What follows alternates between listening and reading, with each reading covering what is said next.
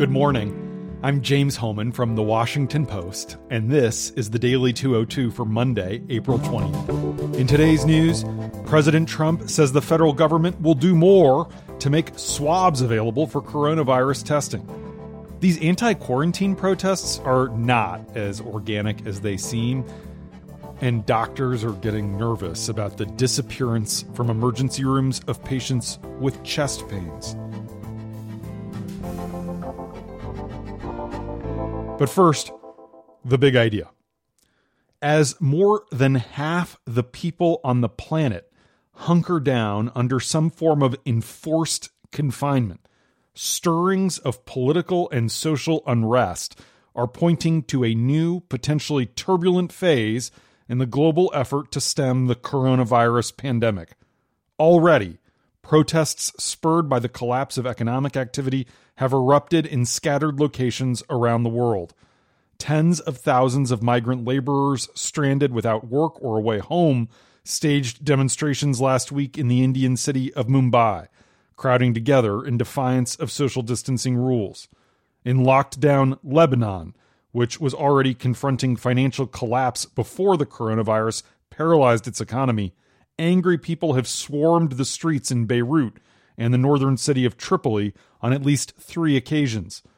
In Iraq, where a 6-month-old protest movement demanding political reforms fizzled in the face of the country's coronavirus curfew, there have been spontaneous but brief outbursts of rage in the city of Nasiriyah and the impoverished Baghdad neighborhood of Sadr City. In Kenya, more people have died in police crackdowns on citizens defying the coronavirus curfew as of the coronavirus itself. The UN and the IMF are among those warning that the pandemic could soon unleash what UN Secretary General Antonio Guterres calls a significant threat to the maintenance of international peace and security. We're seeing problems even in the developed world.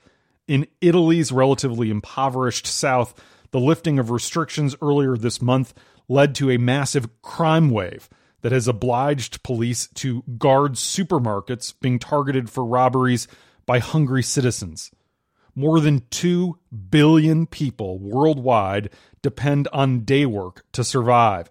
For many of them, not working often means not eating.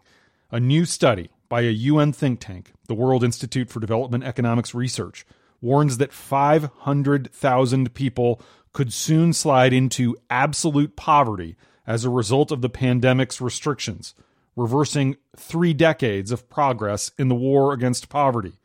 This is a lot of human suffering and a lot of people who will soon not be able to eat. Hardship has already triggered several individual acts of desperation. A video circulating on social media in Lebanon shows a man setting fire to his taxi after police ticketed him for breaking the lockdown. Another video shows the flaming figure of a Syrian refugee running in a field after he set himself on fire because he was unable to feed his wife and kids. Another man died after setting himself on fire in Tunisia, which is chilling because that is where the spark was lit for the Arab Spring a decade ago by the self-immolation of a fruit seller who was told by a police officer that he was not allowed to sell on the streets. The next round of unrest in the Arab world could be much uglier and more violent than the organized protest movements that have sought political reforms, because these won't be about rights or democracy, somewhat abstract concepts. These could be more dangerous because they'll be driven by starvation. We've been talking a lot about how authoritarians are taking advantage of this crisis to claim more power. Hungary was the first democracy to be killed by the coronavirus, and it sadly will not be the last. But authoritarian leaders, who always live under the proverbial sword of Damocles, are not resting easy these days. Our intelligence community believes a second or third wave of coronavirus infections could seriously rattle, if not undermine, regimes like the one in China, where the ruling Communist Party has maintained a tight grip on its citizens for the past 3 decades by delivering soaring prosperity in return for political fealty. But the Chinese authorities announced Friday that their economy shrunk by 7% in the first quarter of the year, creating the country's first recession since capitalist-style reforms unleashed explosive growth in the 1990s. It was a reminder that their social contract could be at risk of falling apart. Dozens of people in the city of Wuhan, at great personal risk to themselves, remember this is where the coronavirus first emerged late last year, took to the streets last week to demand rent forgiveness after lockdown restrictions were lifted. Violent clashes erupted between police and protesters on the border between the provinces of Hubei, which is where Wuhan is, and Jiangxi after lockdown restrictions were lifted in Hubei, and police in the neighboring province refused to allow Hubei residents to enter.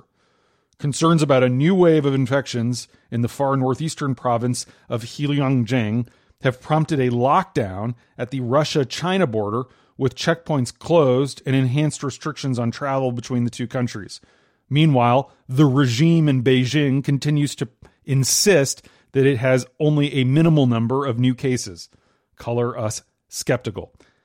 In the spirit of trying to end with a silver lining, this epidemic has severed not just supply chains for stuff we enjoy, like iPhones, it's also cutting off supply chains in China that traffickers rely on for the chemicals that they use to make drugs like methamphetamine and fentanyl that have been such a scourge on our streets. One of the main suppliers of the ingredients used in fentanyl was in Wuhan, and it's been shut down by the epidemic. The Associated Press reports that supplies of fentanyl are falling in places like Houston and Philadelphia, and I have no idea how their reporters figured this out, but apparently the shortages mean that the street price of meth in Los Angeles has doubled in recent weeks to $1,800 per pound. That is good news. And that's the big idea. Here are 3 other headlines that should be on your radar. Number 1, a chorus of Republican and Democratic governors were unanimous on Sunday in putting the onus on the federal government to help secure vital testing components, including swabs and reagents, the chemical solutions required to run tests for the coronavirus, which have been in dangerously short supply. President Trump has failed to develop a national testing strategy, and he said it's up to the states to figure it out. Maryland Governor Larry Hogan, a Republican and the chairman of the National Governors Association, said that's causing huge problems for almost every state. Democratic Governor Ralph Northam of Virginia called Trump's continuing claims that sufficient testing is available across the country for anyone who wants it delusional. Ohio's Republican Governor, Mike DeWine, said his state's big problem is that the FDA has not prioritized companies that are putting a slightly different formula together for their testing kits. DeWine said that if the FDA would do that, Ohio could probably double and maybe even triple testing overnight. Michigan Governor Gretchen Whitmer, a Democrat, said her state has the capacity to double or triple the number of tests they're doing, but they need federal help to procure the swabs and reagents. Trump, displaying a nasal swab to reporters during his Sunday evening news conference, said the federal government is now going to get involved to procure millions of more swabs. But he also bizarrely claimed that some states have them, but they've lost or simply misplaced what they had. There's no evidence of this. And there's also no official paperwork yet showing that Trump has invoked the Defense Production Act to force production of the swabs needed to fill the shortages. The criticism from governors came on a day that the total number of confirmed U.S. deaths from COVID-19 passed 40,000. 40,000 Americans have now died from the coronavirus, and more than 750,000 confirmed infections have been reported. Meanwhile, dozens of antibody tests now on the market were never vetted by the FDA, raising concerns about their accuracy. The emergence of dozens of tests never reviewed by the FDA, many of which are now being aggressively marketed, is going to end up confusing doctors, hospitals, employers, and most of all, consumers clamoring for the product. Prodded by concerns of experts, the FDA is now stepping up warnings and joining other agencies, including the National Cancer Institute, in trying to determine whether these unvetted tests being sold right now actually work. Meanwhile, the unreviewed tests remain on the market. New York announced last night that it will start random antibody testing this week as the state's death toll rose to 13,869. Governor Andrew Cuomo, a Democrat, announced sweeping plans to test residents for coronavirus antibodies as new deaths and hospitalizations in the Empire State continued a slow downward trajectory over the weekend. The state will conduct random samples of thousands of people to see if they've developed antibodies. It's the most aggressive effort in the nation. And Maryland plans to use robots to expand testing. Scientists tucked away in a University of Maryland research lab in Baltimore got an idea about how to put their high-tech robots to use. The robots can significantly expedite the complex process of analyzing samples taken from Marylanders who get a prescription to be swabbed. The machines can search for the virus's genetic material in many samples at once. Maryland, which is currently testing about 3,000 people a day, jumped at the offer to get these robots involved. The problem is they need the basic cotton swabs to take samples from people's noses and throats so that the robots can do their thing.